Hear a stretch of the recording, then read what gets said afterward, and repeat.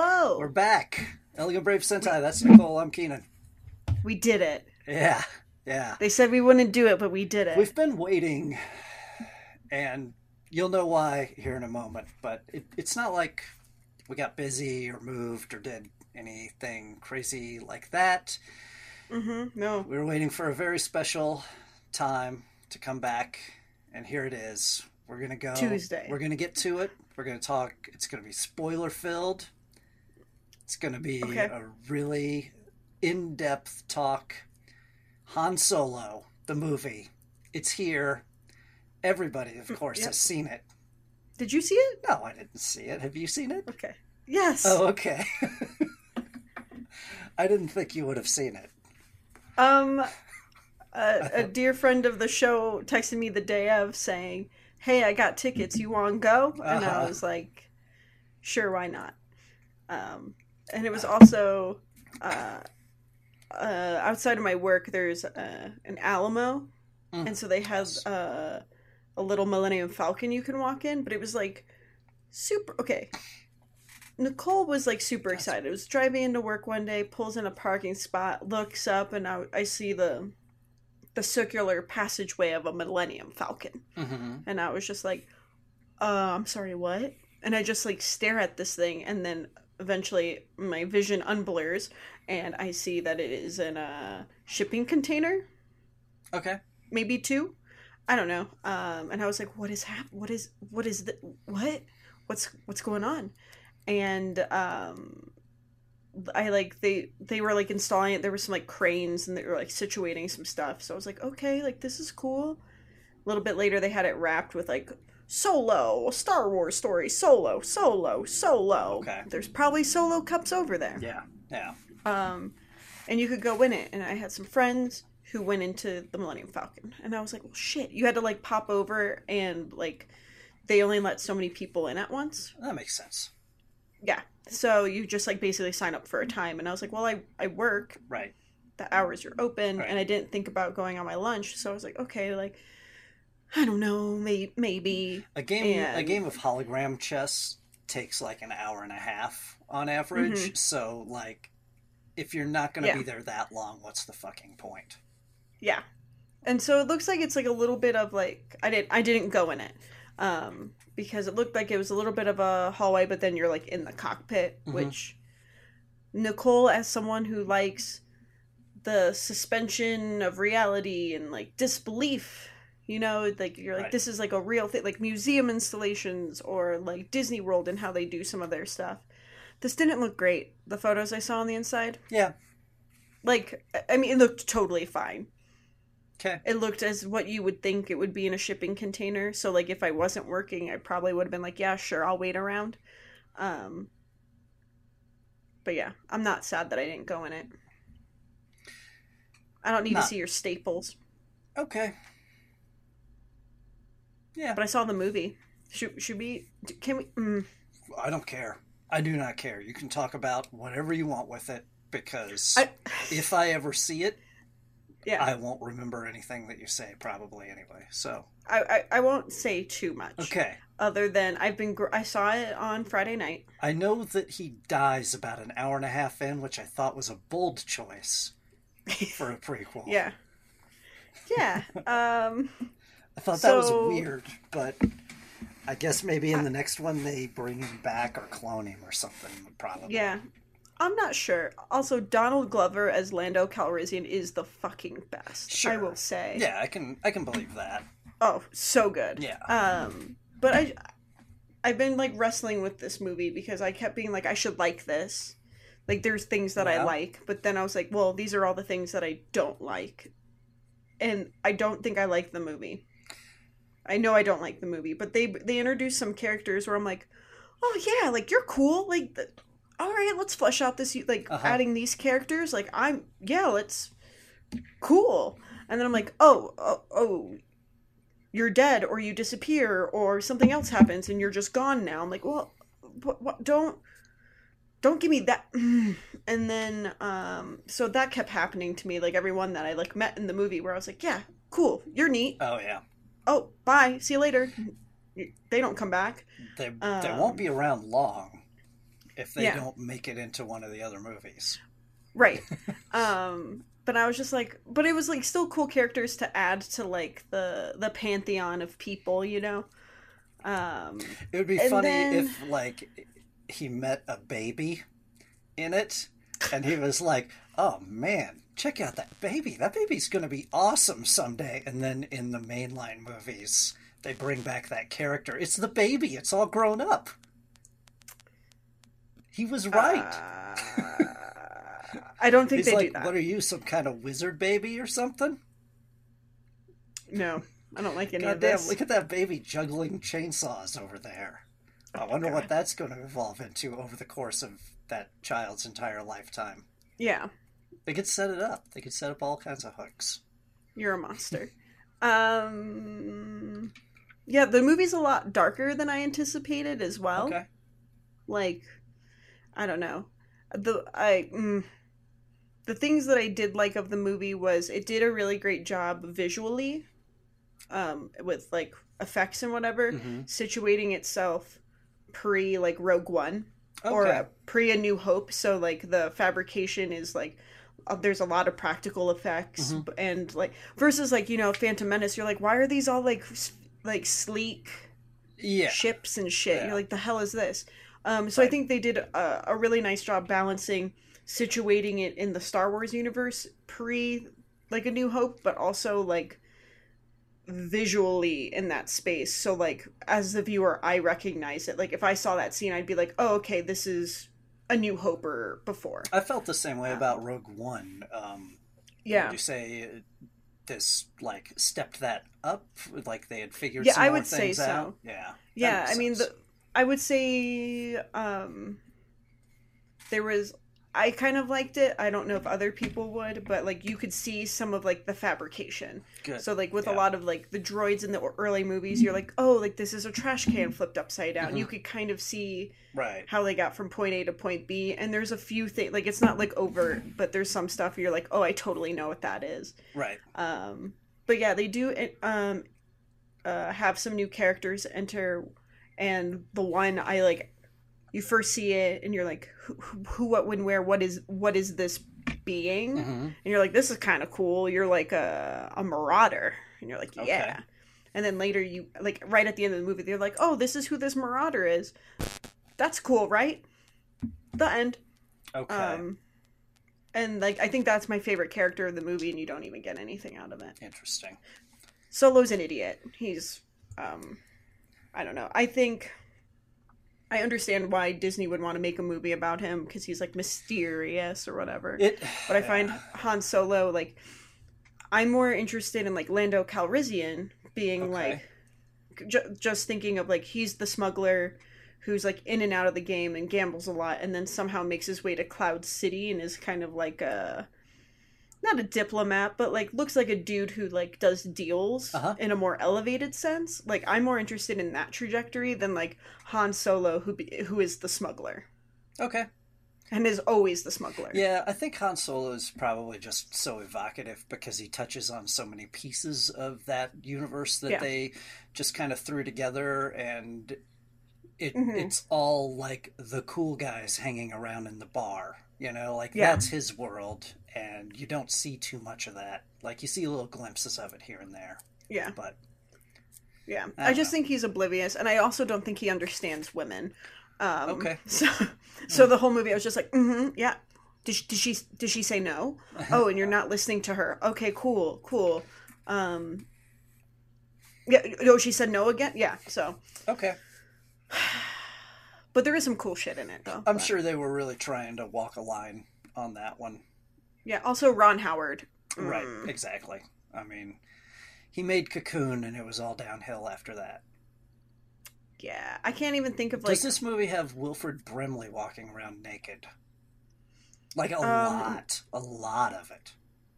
No, I didn't notice any, but to be fair, there's a lot happening on the screen, so could be in the background. Little Easter egg. For the Ron Howard fans in the audience. Yeah, I feel like I had just rewatched like season 4 of Arrested Development, and I just feel like I was watching it before they like remixed it, so I haven't gone back to remix it yet. Okay. which I think I will probably do that just because I'm curious how they recut it. That's what I've been watching, and I've really been enjoying it. But please go on. We can circle back around to that. No, I just like I think I've adopted like I don't think pre-watching that show the first time that I was like fuck Ron Howard, but like that show over time has been like yeah no I don't really like any of the stuff that he makes. Yeah, like it's just kind of been like oh yeah. Well, that's right. He makes really safe and, to my taste, boring Hollywood movies. Like, if you want, it's it's probably why they got him, because they knew he could bring the project in, he'd finish it, it wasn't going to be inspired, but it was going to be crowd-pleasing enough, like Backdraft, like...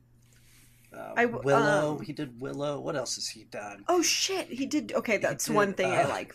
Yeah. You remember he did that $1 Million Baby movie that everybody's like, it's really good, and nobody would go to see it, and so they had to like the studio gave a money back guarantee that if you went and saw $1 Million Baby and I didn't know that like it, they'd give you your money back. Like it kind of has a fucked up ending. So because I think they really wanted to get a buzz for awards, which I think it was up for awards, right? I don't know if it won. I feel like it was. Yeah, but I had no idea. Yeah, they were like, "Come on, it's actually pretty good." Like that's funny. Yeah. I will say, we're talking about like safe things. There is a robot or a droid that they introduce into the universe. That's Lando Calrissian's co-pilot. And I need to think about it more. I read an article, and there's some others out there, but she's kind of she is a little unique, where she has like a level of self-awareness. Okay. Besides like C-3PO like positioning himself in a scenario, she has like emotions and things. But she just reminds me of like I guess like a more vocal Garnet from Steven Universe. Like she kind of has those vibes. Interesting. But yeah, she was probably one of my favorite characters. Okay. All my favorite characters from this movie are women. Well, a movie about a man. Yeah. Okay. I mean. Yeah, but the robot's pretty cool. Nice. Yeah. I don't has some good know good that lines. That's strange. Nope. Necessarily. Nope. I just really didn't like Solo himself. Yeah. But I shouldn't be surprised considering who the character is. Yeah. I don't even know like what that actor looks like in the role. Like I haven't seen any pictures or anything. So he kind of has some like shorter hair, but Farrah Fawcett like nice wisps, little feathers. Yeah. Yeah. Cool. Yeah. Well, but as you can tell, I'm very excited to check it out. I forgot that it was coming out this month and I love Star Wars, so if that's any indication. It has not done well by their standards.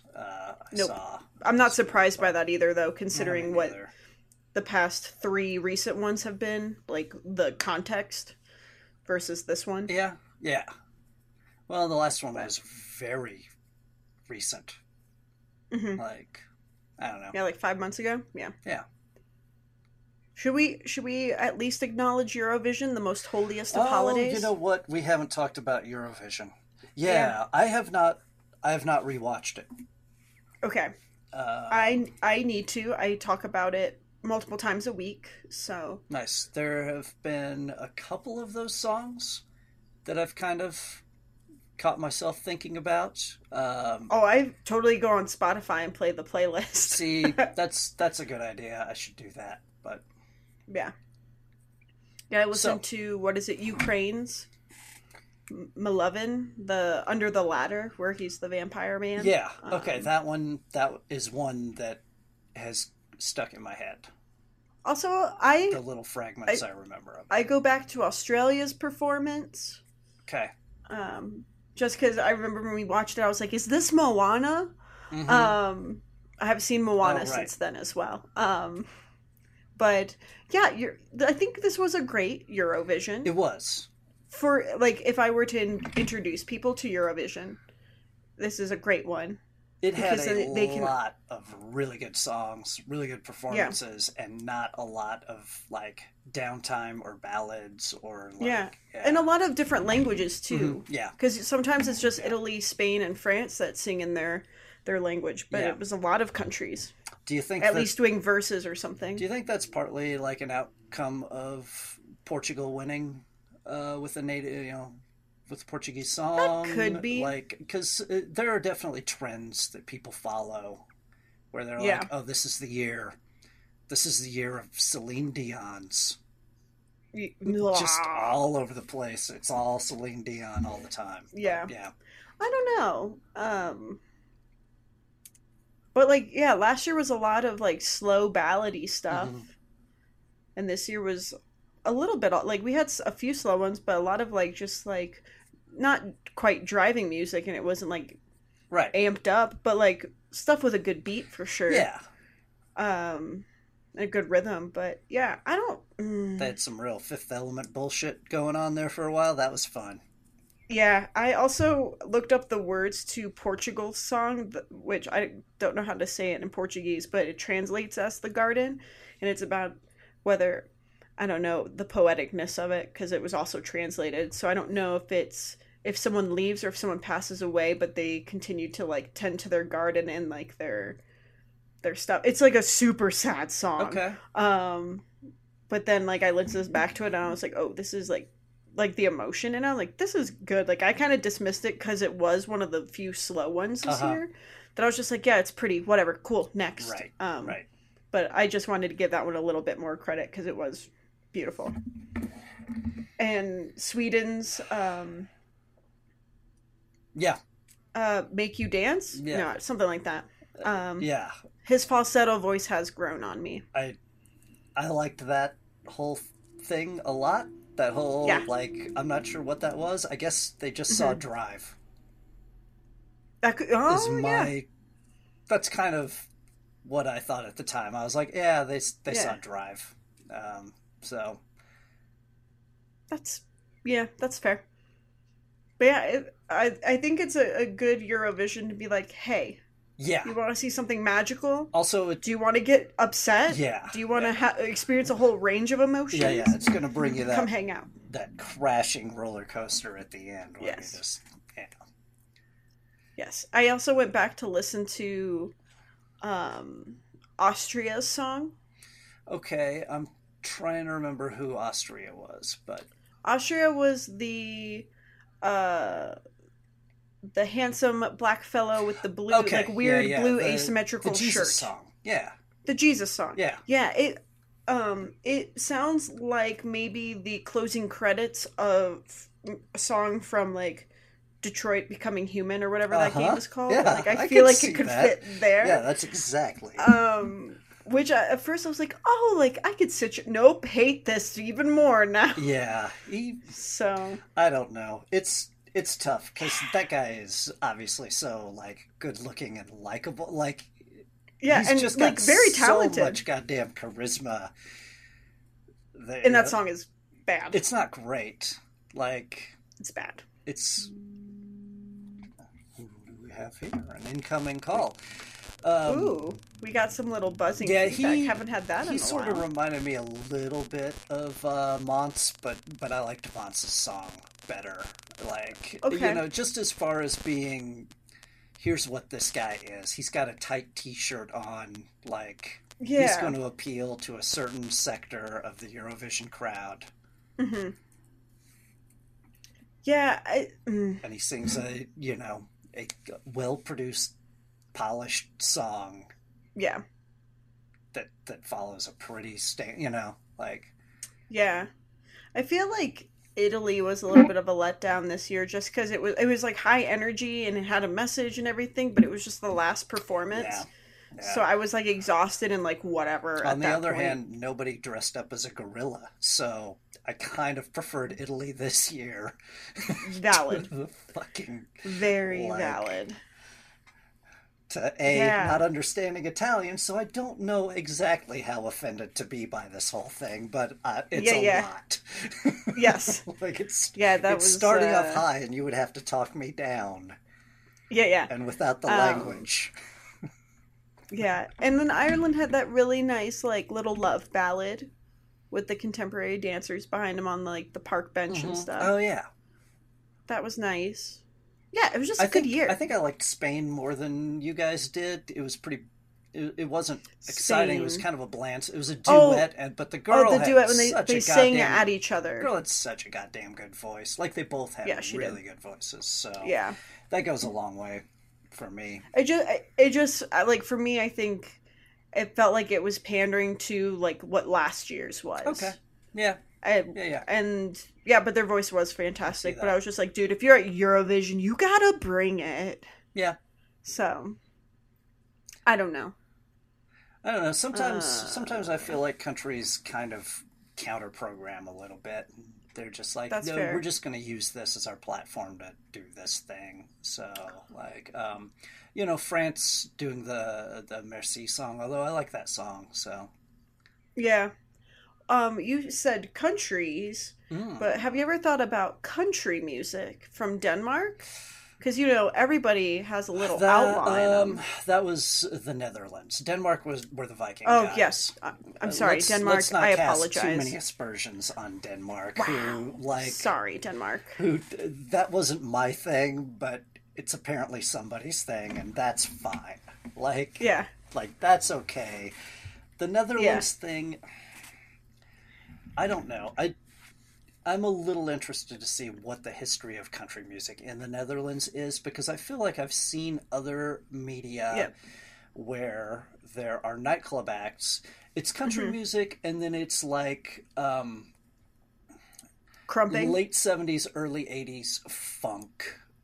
Yeah. Like, as being things that have persisted in sort of the Amsterdam club scene. In ways that you would not have expected. Like, I remember some being some local bands from Iowa when I was growing up that were kind of in that sort of funk space, and they would do things like play My Prom and stuff like that, and they had pretty good careers touring in and around Amsterdam for years. Like there's just enough interest in some obscure parts of music that if you're an American act that can play, you can go over there and make some money. So I just don't like the crumping. I mean, I love crumping, but I especially once we found out that they just threw that in for Eurovision, because it wasn't in the music video. It was just him and his motorcycle. But I did have the pleasure of trying to explain and show videos of crumping to a 66-year-old white man. Okay. Yeah. Which was very interesting to negotiate. I was like, okay, it's like it's a dance where your body moves sometimes in an abrupt, violent fashion. Yeah. But that one made me feel weird. Yeah. I think the one that I want to revisit is, and I don't even remember what country they were, but they were like the weird Black Eyed Peas from Earth 3, was I think how I... Like, I don't know that I even liked that song, but I want to know more about them. Yeah, totally. And she had that cool collar necklace top thing. Yeah. And the guy that kind of had some will.i.am vibes. Anyway, Eurovision. With the glasses and the hat. Yeah. A song that won. It was pretty good. Very good. Oh, Israel won. Yeah. Israel. So it'll be in Jerusalem next year. Didn't like the song. No. Didn't really like the way she presented herself in that. Maybe she's better. I know the YouTube video is breaking viewership records, so it's obviously done quite well. But it's like totally not what the performance was either. Yeah, which is cool. Like I like that a song with looped vocal samples and stuff won. That's neat. I wish it had been better than it was. That was annoying. But I'm also excited because next year we're going to be eating fucking falafel and stuff like that as our Eurovision food. So it's going to go better than the Portugal, which was kind of a downer. It was our meat stew was good. It just food comaed me right out the gate. Yeah. It was like, boom. And I was like, oh, God. Between that and a glass of port. Oh, yeah, that didn't help either. It was delicious port, though. Yeah. Yeah, I've seen some videos with, like, little, like, interview blurps that, with the Israel contestant. I don't even know her name. Netta, I believe. Yes, Netta. Where she, like, talked about, like, female or women empowerment and all the good trigger words where you're like, yeah, girl, I can rally behind you. But then I see the things of people being like, well, it's not cultural appropriation if you like it, and I'm like, how do you think it's cultural appropriation? Like, how? Fuck. Or being like, cultural appropriation is, you know, practiced by the dominant culture, and Israel's not the dominant culture over Japan. And it's like, well, it's called Eurovision. Like, yeah, there's definitely a first world to Japan. Like, yeah. I don't know how it got passed, but yeah. Anyway. And England's or the UK's performance getting interrupted by an asshat. Yeah, that was pretty crazy. In my bad memory because of, you know, drinking, I feel like it was a Norwegian fan. I just feel like that flag was involved. But to be fair, on the screen there's a million flags being thrown around. No, so. that guy has he has, like, been forcibly removed from the stage at a lot of stuff in England, in the UK, off of their TV. So I think he's based out of the UK. Really? Yeah. What an ass. I looked up to see what it was he said and what it said on his T-shirt. I didn't, like, click through to anything that he was promoting because I didn't want to be part of that, but I wanted to find out what it was. And he is... So he's a dick. Yeah. Well, he presents himself as a protester against what he claims to be the UK fascist media, and he's out for free speech, but free speech seems to just be, you know, fascist media... Taking things away from others. Well, I think fascist media means that they're ignoring him, and free speech means, look at me. Yeah. So, okay. You know... I, too, sometimes get confused by that. Yeah, so. Exactly. Like, Jesus. there's repression and just fucking complete and utter disregard, you know, like... Yeah, that's dumb. Yeah. That's what it seemed to be. Like I said, I didn't click through. Apparently his T-shirt advertised a book you can buy on Amazon by him, so... Oh, cool. He came prepared. I did not. Yeah, no, he was ready to promote. I don't know how much the message really came across, to be honest. Yeah, that's fair. He seemed to be dive tackled pretty quickly. Yeah. And I mean, Portuguese jail, probably not the best. Like, it's probably not the worst. Like, you're probably better. So the Champions League final was this last weekend, and it was held in Kiev. And at the end of the game, some asshole runs onto the pitch and, like, is just stormed down, like, just destroyed. Like, he got past the corner flag, but not much more. And I was like, man, night in Ukrainian jail does not sound any fun to me at all. No. Like, if you spent the time and money to get to the Champions League and sit close enough, you're gonna have a bad fucking time. Like, so anyway, people are stupid. It seems silly. I'm sure they have their reasons, and I'm sure in that case it was that he was extremely drunk. So yeah, that happens. Yeah. Keenan, what have you been playing? What have I been playing? Well, let's BattleTech. Let's back up to BattleTech, because I haven't been playing BattleTech, but I finished the story in BattleTech. Story it was good all the way through, I thought. The game does let you continue after that. It sort of just opens up the map, says there's no restrictions on anything. You can go around and take missions, but since your missions are basically just, you know, the same ones you've been doing, it's just you have better stuff at the end.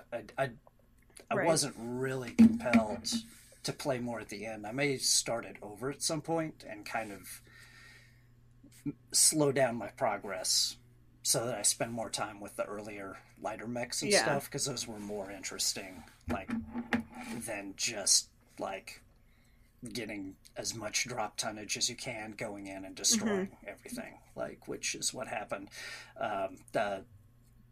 The final story mission was basically trivial just because of the way you were built up by the end. Yeah. So it feels good. It feels good to get It looks gorgeous. To get the big mechs and go out and stomp shit like you want. I turned the mechs in BattleTech range from 20 tons at the smallest to 100 as the largest, and I crafted a 70-ton mech, which is definitely on the heavy side. Yeah. With as many jump jets as it would fit and as many support really close range weapons like small lasers and machine guns as it would fit, and just went around and tried to punch and stomp on people, because when you melee attack you can't also fire, but all of your support weapons will fire automatically.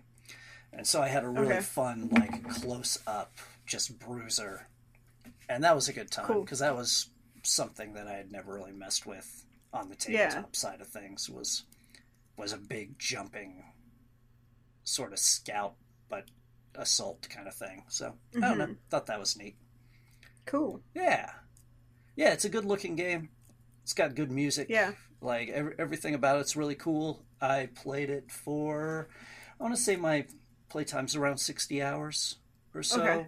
And so it looks like something I want to try, but I feel like that's jumping into the deep end of the pool, so I might maybe putz around with some other stuff before. Yeah, you could play something like an XCOM and it might sort of translate, but also there were some things going from playing a lot of XCOM to that where I was like, oh, this is totally different. Like, you can't play it like that. So I don't know. Okay, I'll keep that in mind. Yeah, I don't. There are a lot of little arcane things that they don't really explain very well. Right. So there's that. I was probably better equipped to notice those things or know what to look for. Sure. Having played a good bit of the tabletop. So. Yeah. So, what have you been playing since then? Stellaris. Ah, yeah, nice. Yeah, they put out some new DLC, and I bought some of the DLC I didn't have yet. So I'm now up to date with the newest stuff. The newest DLC they put out is more like story pack kind of thing. It doesn't really add a lot of mechanics. It just adds a lot more stuff. Like as you're traveling and exploring space and uncovering little corners and crannies of the universe, little different events can happen, and if you played a lot of it early on, you saw all of those multiple times to the point where you were like, okay, it's the abandoned amusement park, that's what's on this planet, click, and just go on. And so I find myself coming across a lot of interesting, like, multi-stage events and things like that I'm getting in and reading about now and stuff like that. So it's added a lot that way. And we had a big conversation about Stellaris the other day, pre-solo event. Oh yeah. Being like, we should play this. Yeah, for sure. Sure. It's a fun game, and it's especially, like, it can be especially fun when you've got some people playing multiplayer, because you don't, you can play it however you want. You don't have to be aggressive toward each other. You can just kind of play it. It's a pretty chill game if you play it a certain way. Yeah. Like if you sort of pick your setup to be, you pick your species to be a little bit more defensive and exploratory and things like that. If you pick like the Borg or something, like if you driven assimilators or devourers or whatever, who just want to eat everything in the universe, like, then you're in for a little bit more intense experience, I think. Yeah, I need to sit down with that. I'm playing some bird people who are fanatic materialists and just a little xenophobic. Okay. Yeah, touches xenophobia, a lot of materialism. They love robots and money. Wow. Yeah, Okay. yeah. Are we trying to change that xenophobia, or No, no. is that just who they are? I mean, I picked that trait, Yeah, so yeah. yeah. I, all right. They're birds. Cool. Yeah. They don't care. Yeah. That's fair. Like, That's if funny. you're not another bird, what are you doing? It has led me to Yeah. some choices I wouldn't have otherwise made, just to kind of role play. But I do have Yeah. like, okay. Do you want a Stellaris story? Yes, have a Stellaris story. Okay, so one of the things about these bird people is that their leaders are very good. I invested a lot into their like education at the upper levels of society and also the lifespan. So my average lifespan for the leaders is about 120 years, and they become very smart pretty quickly.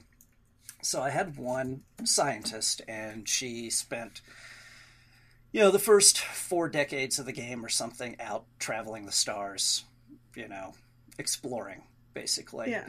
And then all of a sudden she gets chosen to be oligarch, like leader, and has to go back to the planet. It's a 20-year term for these oligarchs. So by the time she's getting done, she's well into her 80s. She's still got plenty of lifespan left, as long as nothing bad happens. But she's spent 20 years at a desk, basically. And meanwhile, as you're exploring, there are things called anomalies. You can research them right then, or you can kind of leave them for later. Sometimes you leave them for later because you want to sort of expand your surveys, and you don't have the time to stop. Because the more of the map you uncover faster, the more you can decide where to spread and get ahead of the other people. Right. So at the same time she's in office, there are a handful of difficult anomalies sort of piling up around my uncharted space.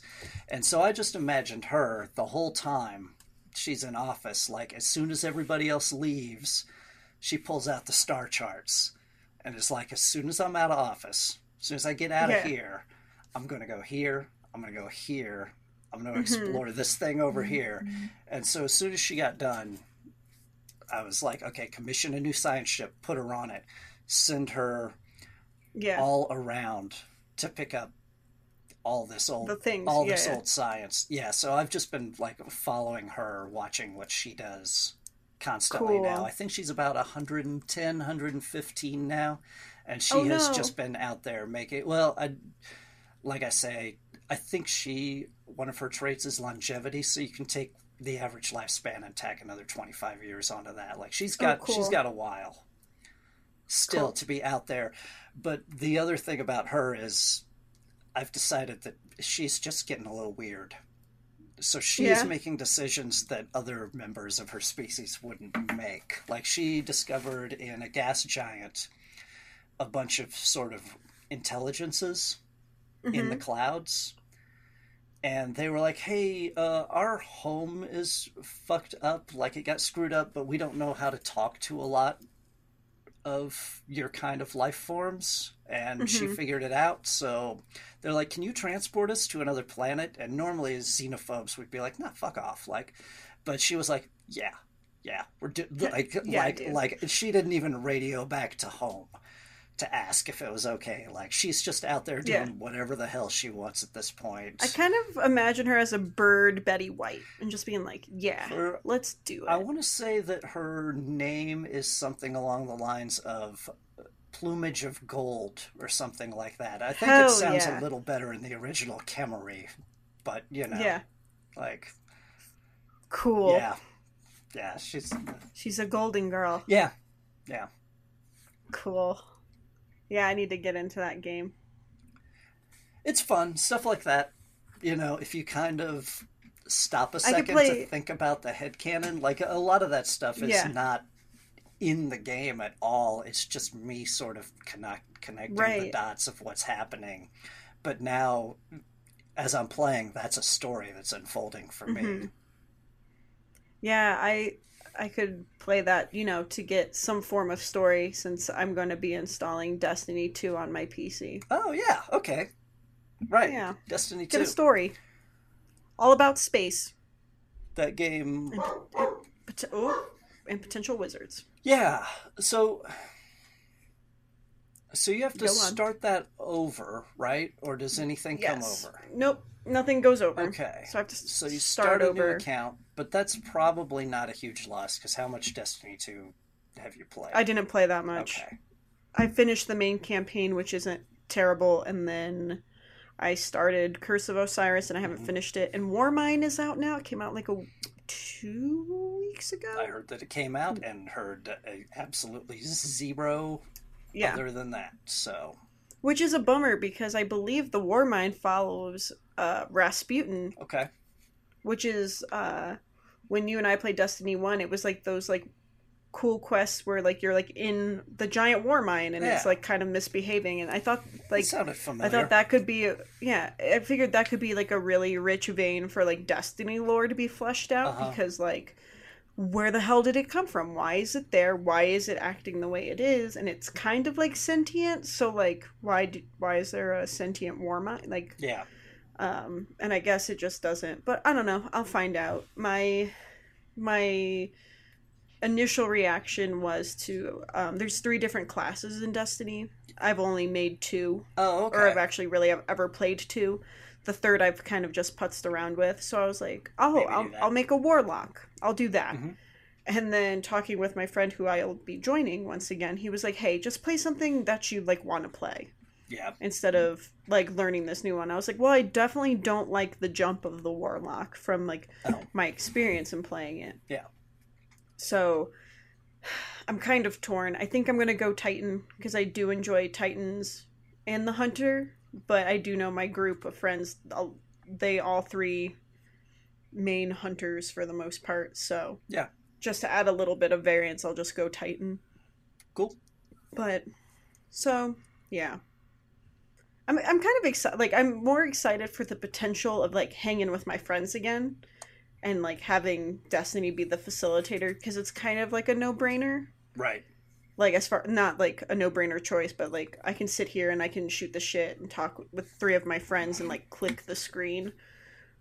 Yeah. A relatively low impact. And I do miss doing, like, multiplayer stuff because I didn't like it with randos online. So, and to give it a shot. For $12. Right. Although, I got it through the Humble Bundle. Although I guess you probably have to dive in for the DLC.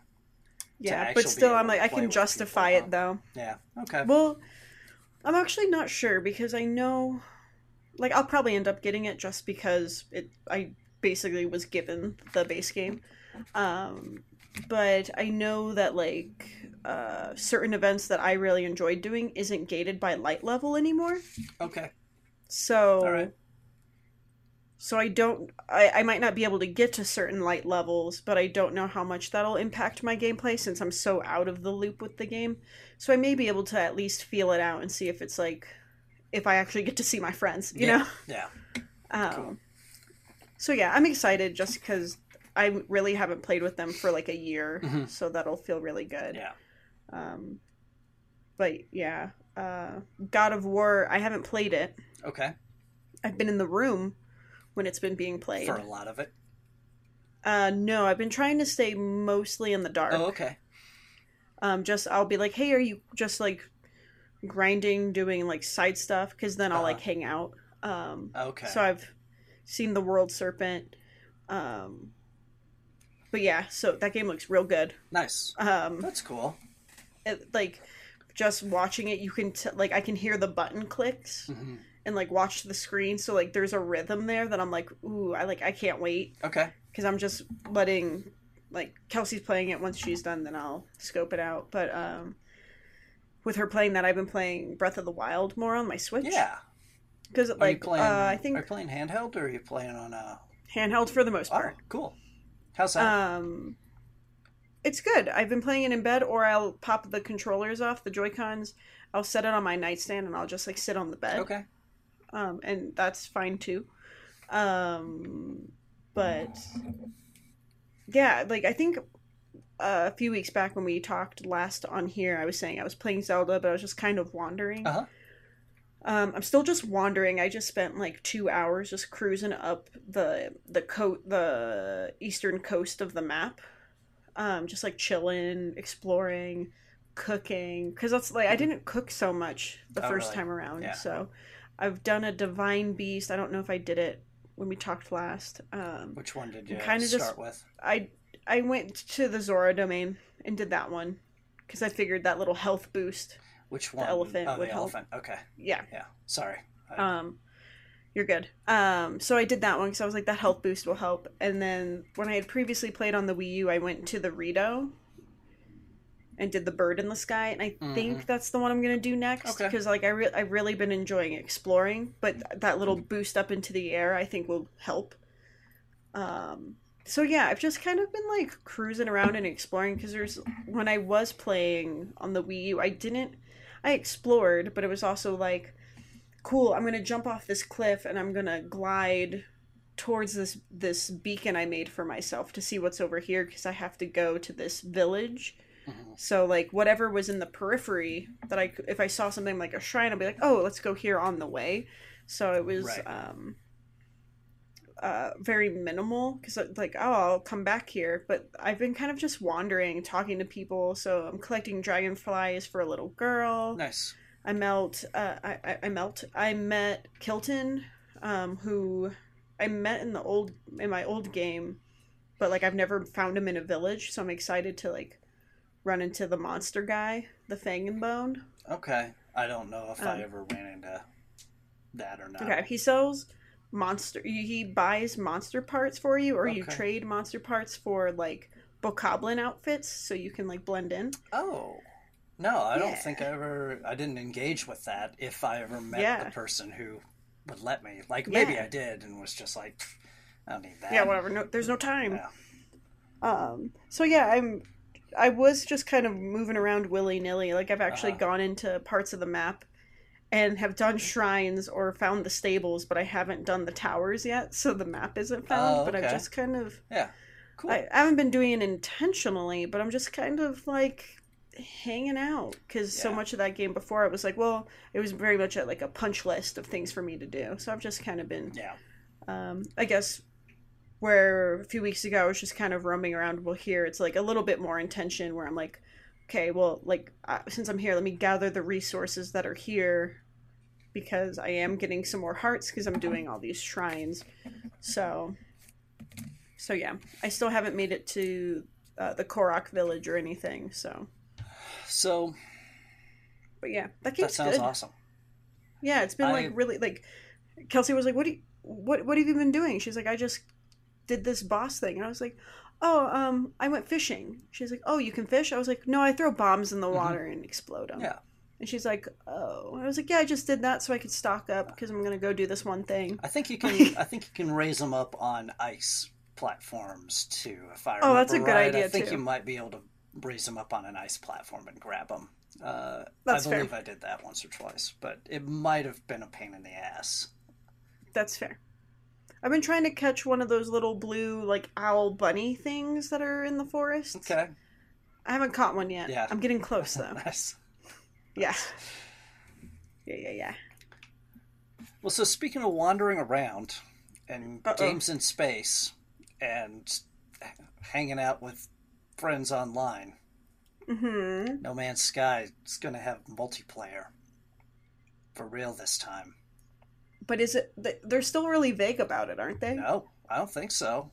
I think there's... Okay. I mean, they're vague about how much of it is opt-in. You know, obviously you'll be able to play offline, but... Yeah. They haven't really said you'll be able to take your single-player save that you've been playing for, you know, however long that game's been out, and immediately just take that online. So I don't know if that's the case, or if you'd need to start over in a different mode, because they came out with like that exploration mode and stuff that doesn't have the resource management part. But that one you have to start over, basically. Yeah. But it doesn't matter because all you had in the previous game was that progress anyway, so who cares? Right. But like, yeah. Yeah, that game, like, I have a friend who's been posting videos, like little clips on Instagram of herself playing, and I'm like, man, that looks pretty cool. Yeah. Like, I totally see the appeal of doing it, but I've just like the likelihood of, well, one, I don't experiences like that, or like I found that like I've fallen off some of the TV shows that I was watching just because there's no one else watching it. So like I have all this like pent up conversations that aren't occurring. Right. So I feel like No Man's Sky, like if it's not a co-op experience or multiplayer, it like having someone else play it where you're like, oh, I went to this one planet, I found these things, and having someone who understands that experience versus like you talking to someone who's just like, oh, I can imagine that that's cool, you know? Like, I don't even know that No Man's Sky, this might be a failing of the game that people don't really talk about, but I don't think it lends itself well to stories like that. Like, it lends itself really well to screenshots.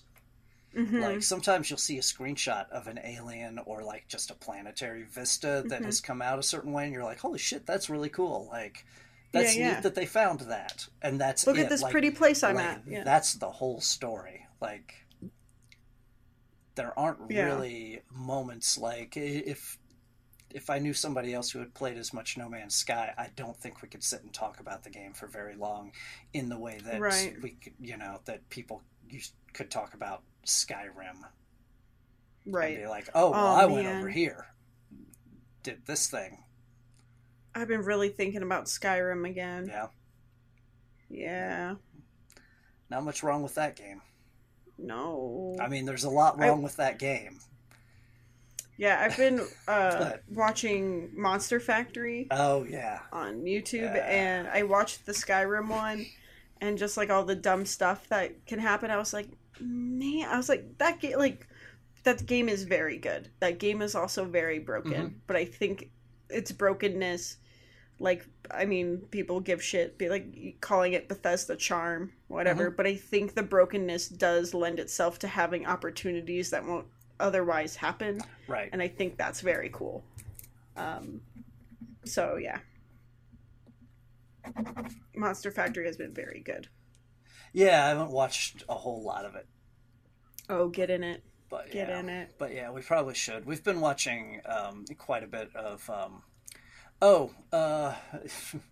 this edges us right up to our friend...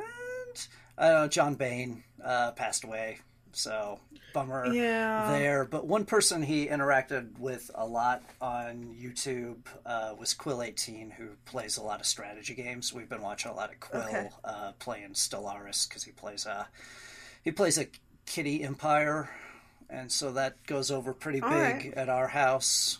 Sure. Yeah, the kitties are slavers, but you know. They don't so much collect slaves as they can collect best friends to come hang out and take care of them. Okay. Cats need a lot of help, so... Yeah. Is this Quill's methodology, or is this what you're putting on it? He calls them belly rubbers or belly scratchers, kind of alternatively back and forth. We at our house call them best friends. Okay. So... I like that. But build that mythos. Yeah, so I would like to watch some more Monster Factory, but we've been kind of on the Quill channel. That's strategy fair. Games are pretty chill to watch. Like, you don't have to necessarily keep up, and they sort of stories emerge, which is helpful. Yeah. So that's actually cool, because it could be really chill, and they're like, oh no, there's a scouting party. Yeah. What's this? And he's a really active and polished YouTuber, so like he talks through the whole, there's not a lot of silence. He's quick to the point. Like his videos are about half an hour, 35 minutes or something. Like there are a lot of them in the series, obviously, because it's a long game. But he's really good at what he does, like those guys who have been doing it a long time. So yeah, I went down a recent rabbit hole of just watching YouTubers going to different countries and eating convenience store food. Ooh, nice. Yeah. It wasn't the worst place I've been. Yeah. But yeah, I haven't been playing that much or watching that much gaming. but I am. We were talking about the Humble Bundle, like Destiny thing. Kirk's Cook Serve Delicious 2, isn't it? Where you like run a restaurant and you can like decorate it, but then you also have to like take orders, make orders, do dishes and stuff. Okay, I haven't. I don't know too much about those games. It sounds really similar. Clicky. Yeah. Okay. Yeah. All right. Yeah, I saw someone. I think it was Dan from Giant Bomb play it months ago. Okay. Yep. I think so. You can kind of theme your restaurant how you want and put sports shit everywhere and whatever. Yep. So it's kind of like it had a little bit of like a Cooking Mama recipe. Yeah, type a little of thing, bit, but also like a strategic layer, more like an RTS or a sim kind of thing. Yeah. Okay. Yeah, I'm interested to give that a shot. But my recent development thing that I enjoy is we just found a show on Netflix. There's only a few episodes, but it's called Lords and Ladles. Okay. Yeah. It takes 3 chefs in Ireland, and the 3 chefs, they go to a castle that's still inhabited by a family. So the one we watched last night was the seventh Earl of Burr or something. I might be just totally mushing both. I watched 2 episodes. All right. But the roles of the chef is, one's the head chef. The second chef is the gatherer. So on the first episode we watched, the head chef was like organizing the kitchen, making sure we had like, they have recipes. Oh yeah, they have to cook recipes from like it's usually from a document of a party that had taken place at that castle in like the 16th or 17th century or something. Okay. So it's the head chef's like in the kitchen being like, okay, I don't know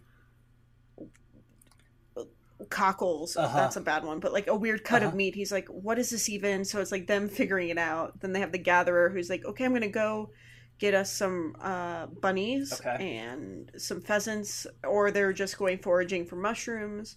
So that's kind of cool. And then the third chef is actually hanging out with the family and learning the history of the family, as well as like the events that used to take place over the years, to give context to the dinner party that they're recreating. Okay.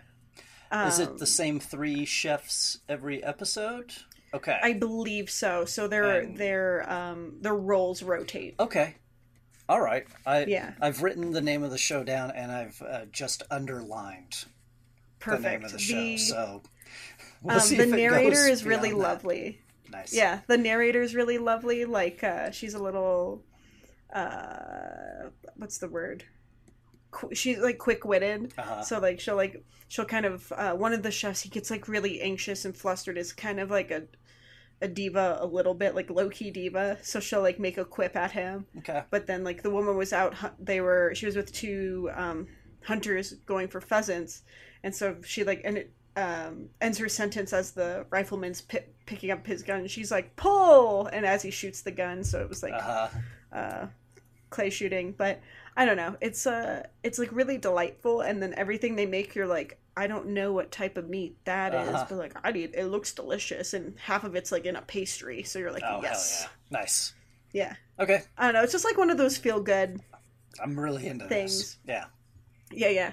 But yeah, I stumbled across that the other day. Nice. I think there maybe is just 6 episodes, but yeah. Cool. That sounds all right. Yeah. Man. I'm hopefully going to start I was going to say Gears of War. Jesus, no. God of War, once Kelsey's done. I have no context of like where she's at and things. There's a head with a glowing eye on her butt. Or Kratos' butt. Okay. So, I don't know. But he's been there for a while. Head with a glowing eye. Yeah, and horns. All right. And some runes on his head. I don't know. He looks cool. I'm picturing something that probably isn't what it looks like, so. Yeah. But I like being in the room or like playing Zelda next to her, just hearing some of the dialogue quips and stuff, like it is pretty good. Nice. That's cool. And I cannot recreate Kratos saying boy to save my life. Yeah. Like he has different inflections. I can't do one of them. I can tell by the way you said it that you've been trying, but oh, you're not going to trick me here. Not doing it. Yeah. But there's some where like there's like these dwarves, like I think they're dwarves. I could be so wrong, but like Atreus is like talking to him, and then he'll be like, I think their skin is blue and the one guy's not blue, but he's like a germaphobe, so he'll be like, oh, like, why don't you wear gloves? And Kratos is like, we'll interrupt him and be like, boy, that's not a good one. That was a generic one. But yeah, there's some character there that I didn't anticipate from a God of War game. Okay. Some humanness to the interactions. Yeah. Yeah. Yeah. I've heard good things. Look, we did stuff. We're back. We're back. We did it. We're gonna be putting up also probably after this would be my guess. Mm-hmm. Maybe before. Yes. But our first episode talking about Choriki Sentai O Ranger. Oh yeah. Yeah. That show looks good. Mm-hmm. So please join us over there. Yeah, we're changing up our format, so it's going to be more of like, this is what happened. It's cool because of this. A little more conversational, a little less summary. Yeah. So, I will say, just to wrangle you guys that way, I feel like there's a lot of similarities in taking like thematic away of like the Jew Ranger's origin story ish. But also, I feel like the first 2 episodes that we watched, the fighting style is very, like, hybridized Jew Ranger with Die Ranger. So you have some, like, grapple kind of wrestle shots to, like, hey, half of our team has done wushu, it looks like. Yeah, so there's a lot of flippy stuff going on in there. Yeah, but they're pretty quick-paced fights compared to, I mean, they've always been fast, but these seem to be real snappy. It seems like it. At least at the beginning. Yeah. But yeah, they're, listen to our podcast as we try to decipher which color ranger is who. I think I'm going to be okay in this one. Momo is pink. Yep. Juri is yellow. Mm-hmm. Goro is red. Mm-hmm. Shohei. He's blue? Green. Shohei is green. And Yuji, I think is his name Yuji? Yeah. Yes. Yuji is blue. So yeah, the green guy is still the green guy for me. But if that all makes sense to you, join us. Yeah. Over on the other. Yeah, we're going 5 episodes in. And yeah. Nope, I was trying to and out, but nope. Okay. Yeah. Yeah. That seems like as good a place as any. Nicole's over there turning into a robot. Mm-hmm. I don't know if you'll hear that on the final product. Maybe it sounds like I'm interrupting her all the time by now. Who knows? Cool. Damn it, Keenan. I am a robot. All right. From the Baranoia Empire. Jumbo friends. Jumbo.